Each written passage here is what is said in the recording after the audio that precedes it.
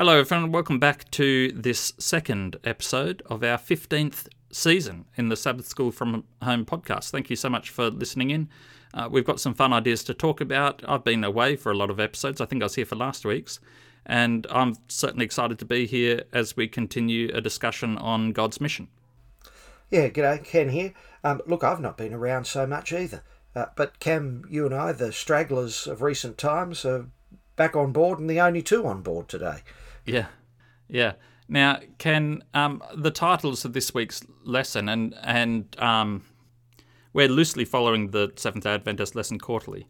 There's a lot in the titles. So there's the triune God, the origin of mission, making disciples, the focus of mission, the eternal gospel, the message of mission, God's people, the channels of mission, the world, the arena of mission. It seems to me a fairly wide scope of things to cover within, a podcast, or even within a week Bible study, or even within a quarter, Ken.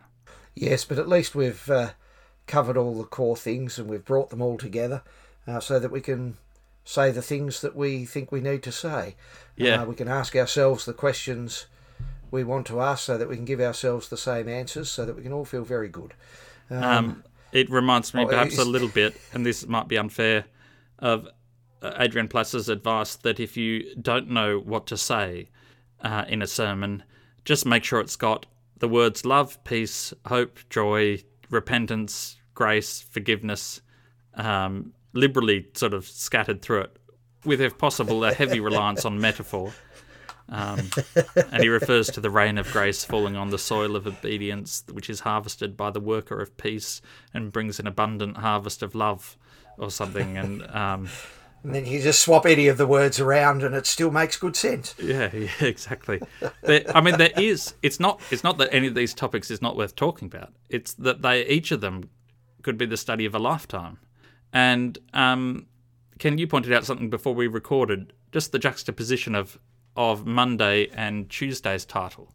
Well, it really is an interesting juxtaposition, isn't it? And I think in order to make that clear, we should go to Matthew chapter 28 and we should just read that passage, the Great Commission, which is what this is really focusing on, at Matthew 28, 16 to 20.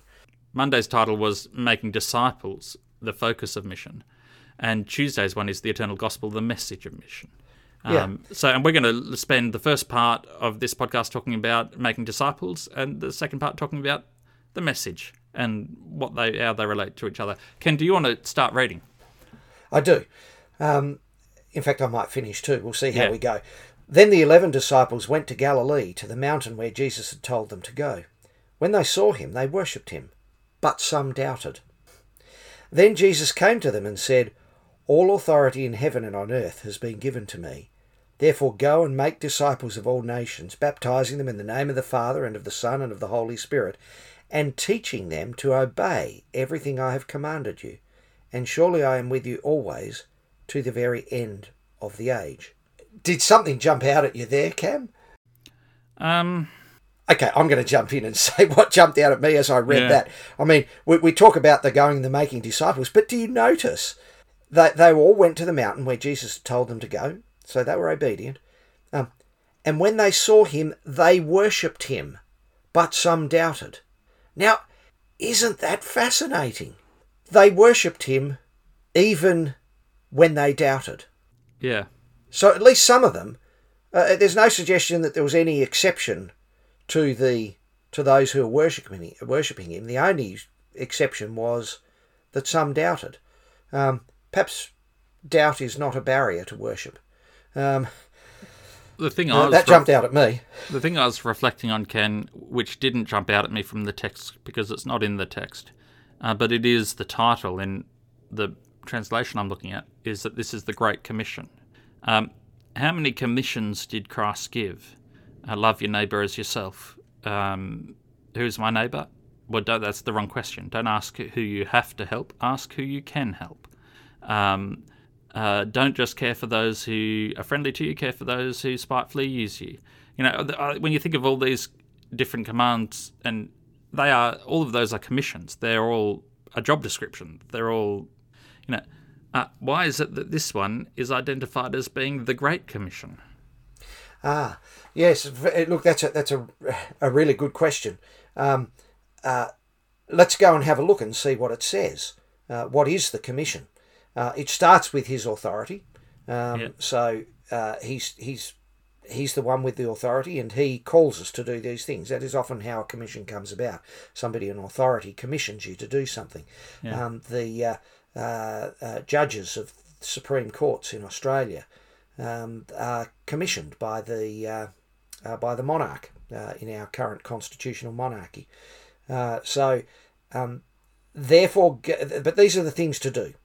Go and make disciples of all nations, baptizing them in the name of the Father and of the Son and of the Holy Spirit, and teaching them to obey everything I have commanded you. And surely I am with you always to the very end of the age. So the commission starts with his authority and finishes with his presence. So it's bookended by those two things, by the power and the presence of Christ. But there are some things. Therefore go. Now, the go is somewhat interesting because often we take that as being a commission to leave, to move to somewhere else, to go. It's probably not a commission to sit, although solitude and silence certainly have their place in the Christian walk.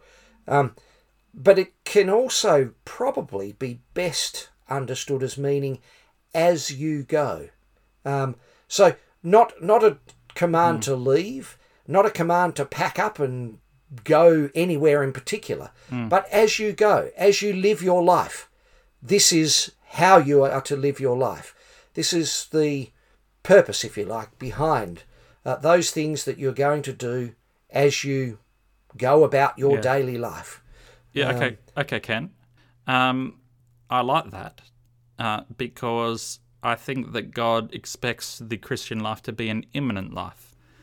And one of the things that C.S. Lewis says in the Screwtape Letters, where one devil is advising another devil, he said, if they want to think about some trouble they have to face, let them imagine a trouble far in the future. If they want to think about something God's calling them to do, let them imagine it to be a thing he's building them up for at some future point. If you can only keep it sufficiently removed in time from their current moment, it will have negligible impact on whether they live. Whereas when you say as you go, this moment and the next moment and the next moment and the next moment. Ken, if I was to ask you now without looking at the text, just remind me, what's the Great Commission? It is as you go to make disciples. Good. And that involves three things, and I'm not looking at it, and I may not remember the second one. But the first one is to baptise them. Yes. And one of them, another one is to teach them to do the things that I have commanded you to do. Ken, this is the point where I've found my point of discomfort with this commission.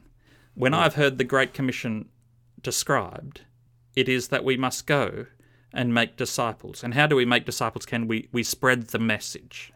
Well, you see, this is the whole thing. This is where, in my view, the lesson has really got it quite wrong. Because making disciples is the focus of the mission, but the three things that you do with the disciples when they are disciples are these. You baptise them, and, well, there are only two things, really, aren't there? Yeah, the second one qualifies the baptism. And you teach them to obey.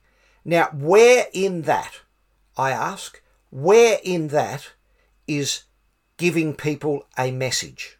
Now, I'm not saying that education's not important, because you do need a certain amount of knowledge in order to live your life, and how you think determines how you live.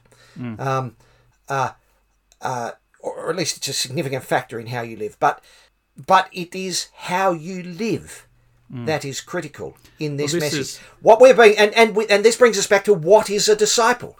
Is a disciple somebody who thinks a certain way, who believes something? Look, so often when we go to the next day, the eternal gospel, the message of mission, and that this is what we are doing when we're making disciples. We're we're giving people a message and persuading them to believe certain things.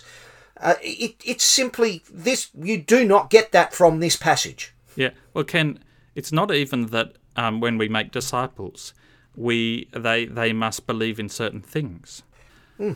We are satisfied if they say they believe certain things and don't live in a way that's so egregious to us that it seems that they don't.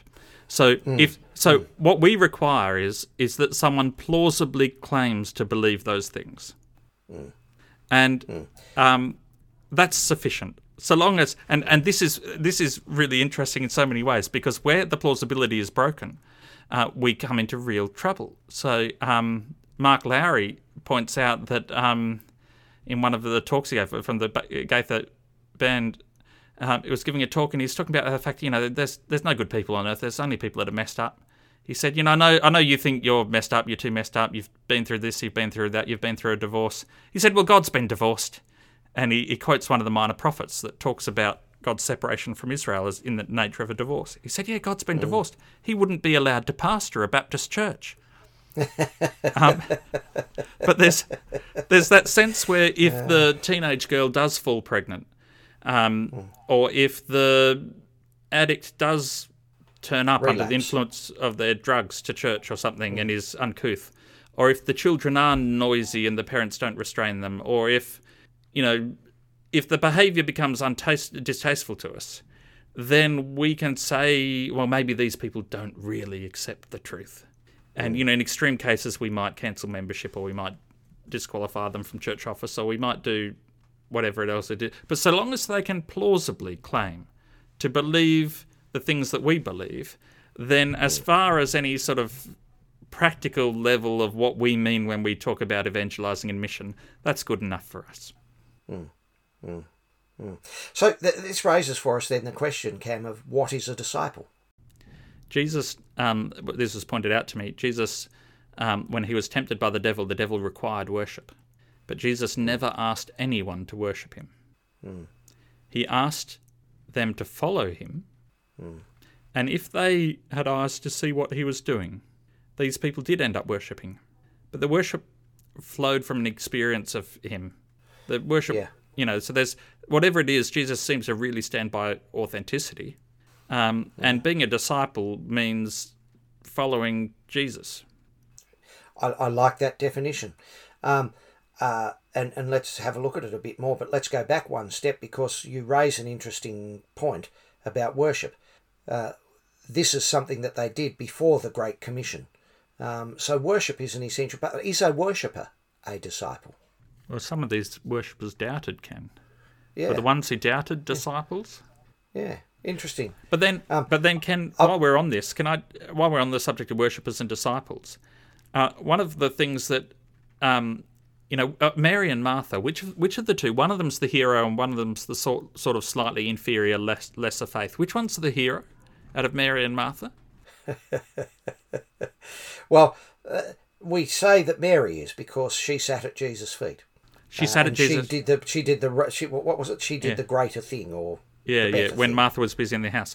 If you go to John 11 and read the story of Lazarus, in that story, Martha clearly has the more functional faith at a time of crisis. And what is almost certainly the case is that neither of them are the hero, and neither of them the anti-hero. We just all have times where we need to help carry each other.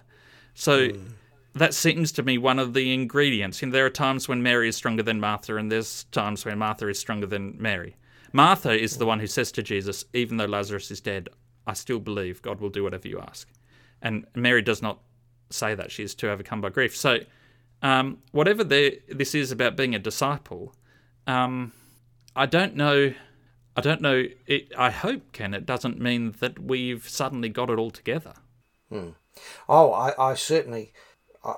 I hope it doesn't mean that too, Cam. Only because it would exclude me. I mean, I hope it does mean that, if that is indeed, a possible thing that God's going to do in me. But it's interesting in this commission. The commission is not to check. You baptise them and then check that they observe all the commands I've told you. Or baptise them and then monitor them. And evaluate whether they are keeping... It is simply there's actually isn't there a statement about whether these people are succeeding very well, but they are learning to obey all the commands. Well, indeed, is that what it says? Learning to obey all of the commands. It says you are to teach I them. have commanded you. You've got to teach them to obey everything I have commanded you. So let's go back another step. Let's accept that definition. Somebody who follows Jesus, a follower of Jesus, perhaps an apprentice of Jesus, because it's clear that what these disciples are doing is learning how to live as Jesus lived.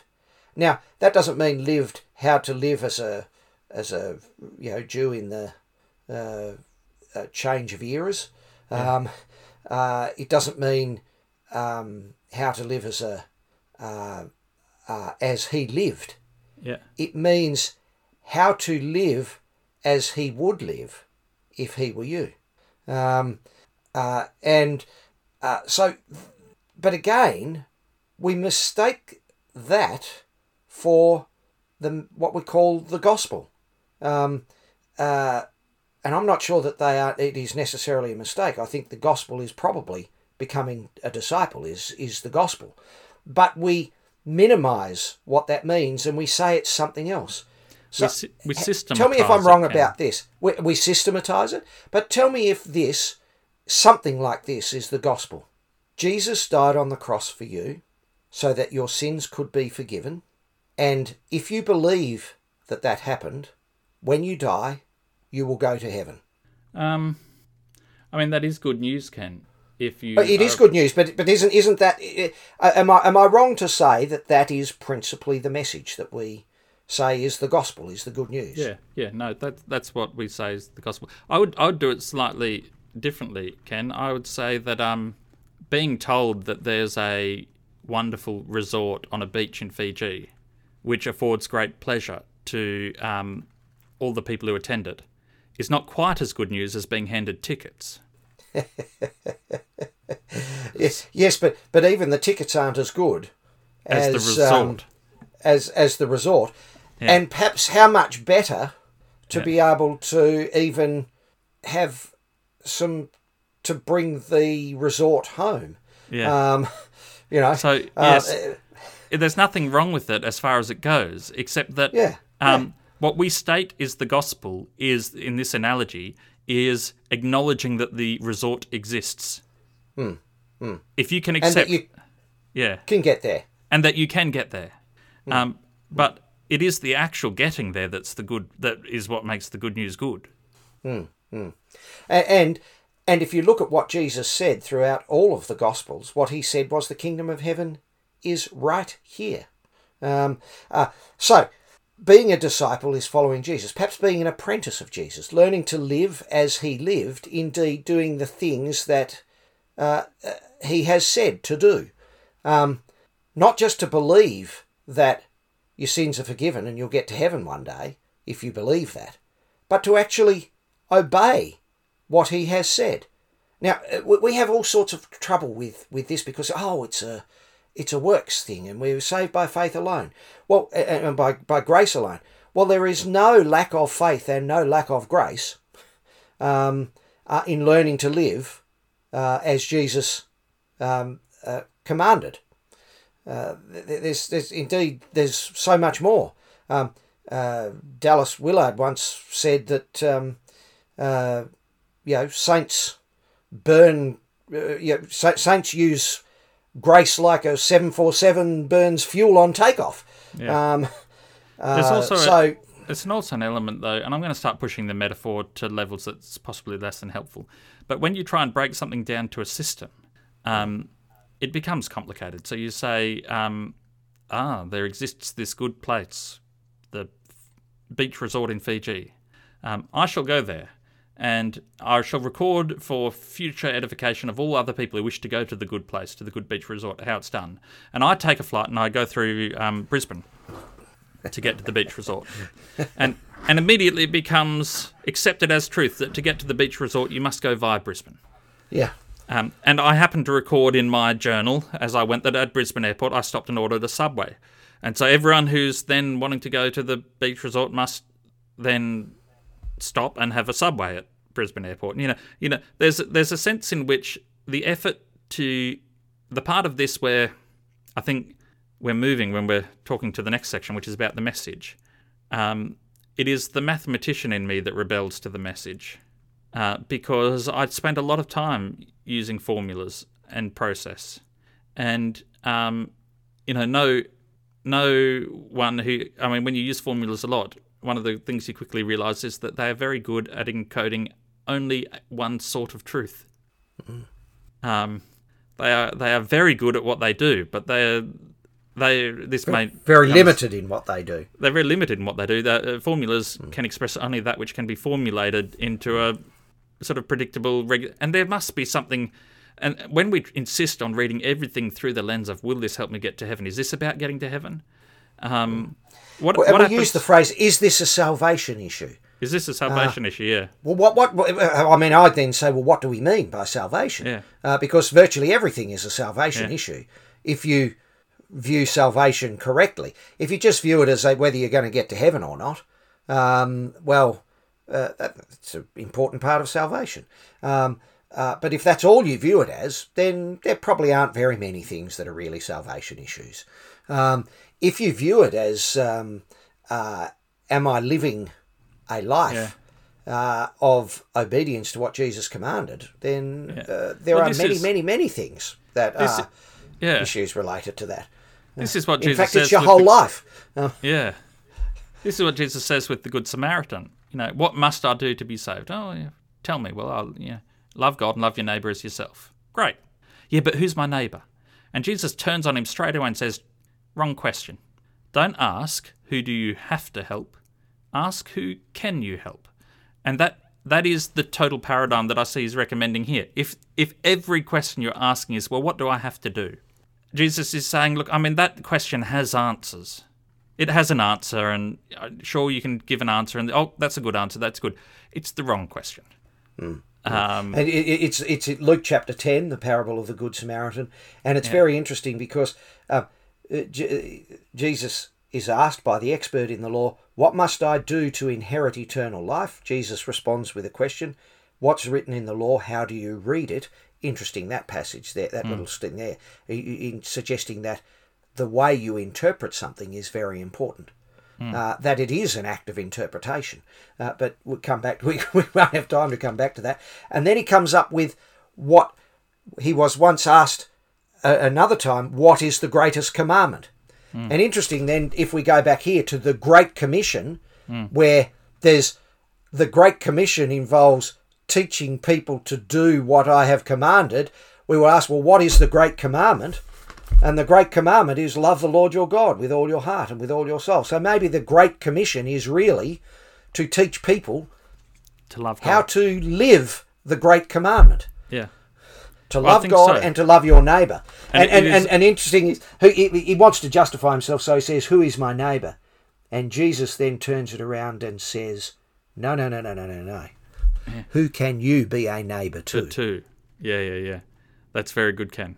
That's very good. Of course, one of the features of loving God and loving your neighbour is that love very seldom asks the question, yeah, but what do I have to do? And it asks the question, what can I do, as you said? It asks the question, what can I do? And, there's the challenge, is it? And I'm more comfortable with the Great Commission. All the emphasis I've ever heard on it is go out and make disciples. And that means run Revelation seminars and drop things in people's letterboxes and distribute Signs of the Times and run your cooking clubs and all these. And then your measurement of success is whether they become baptised, which involves intellectual assent to 28 fundamentals, and they're not baptised until they've studied the fundamentals. And all of this. The emphasis I've always had is on the going out and making disciples. But he qualifies what he means by disciples. It's someone who's learning to do everything that he says. In other words, this Great Commission is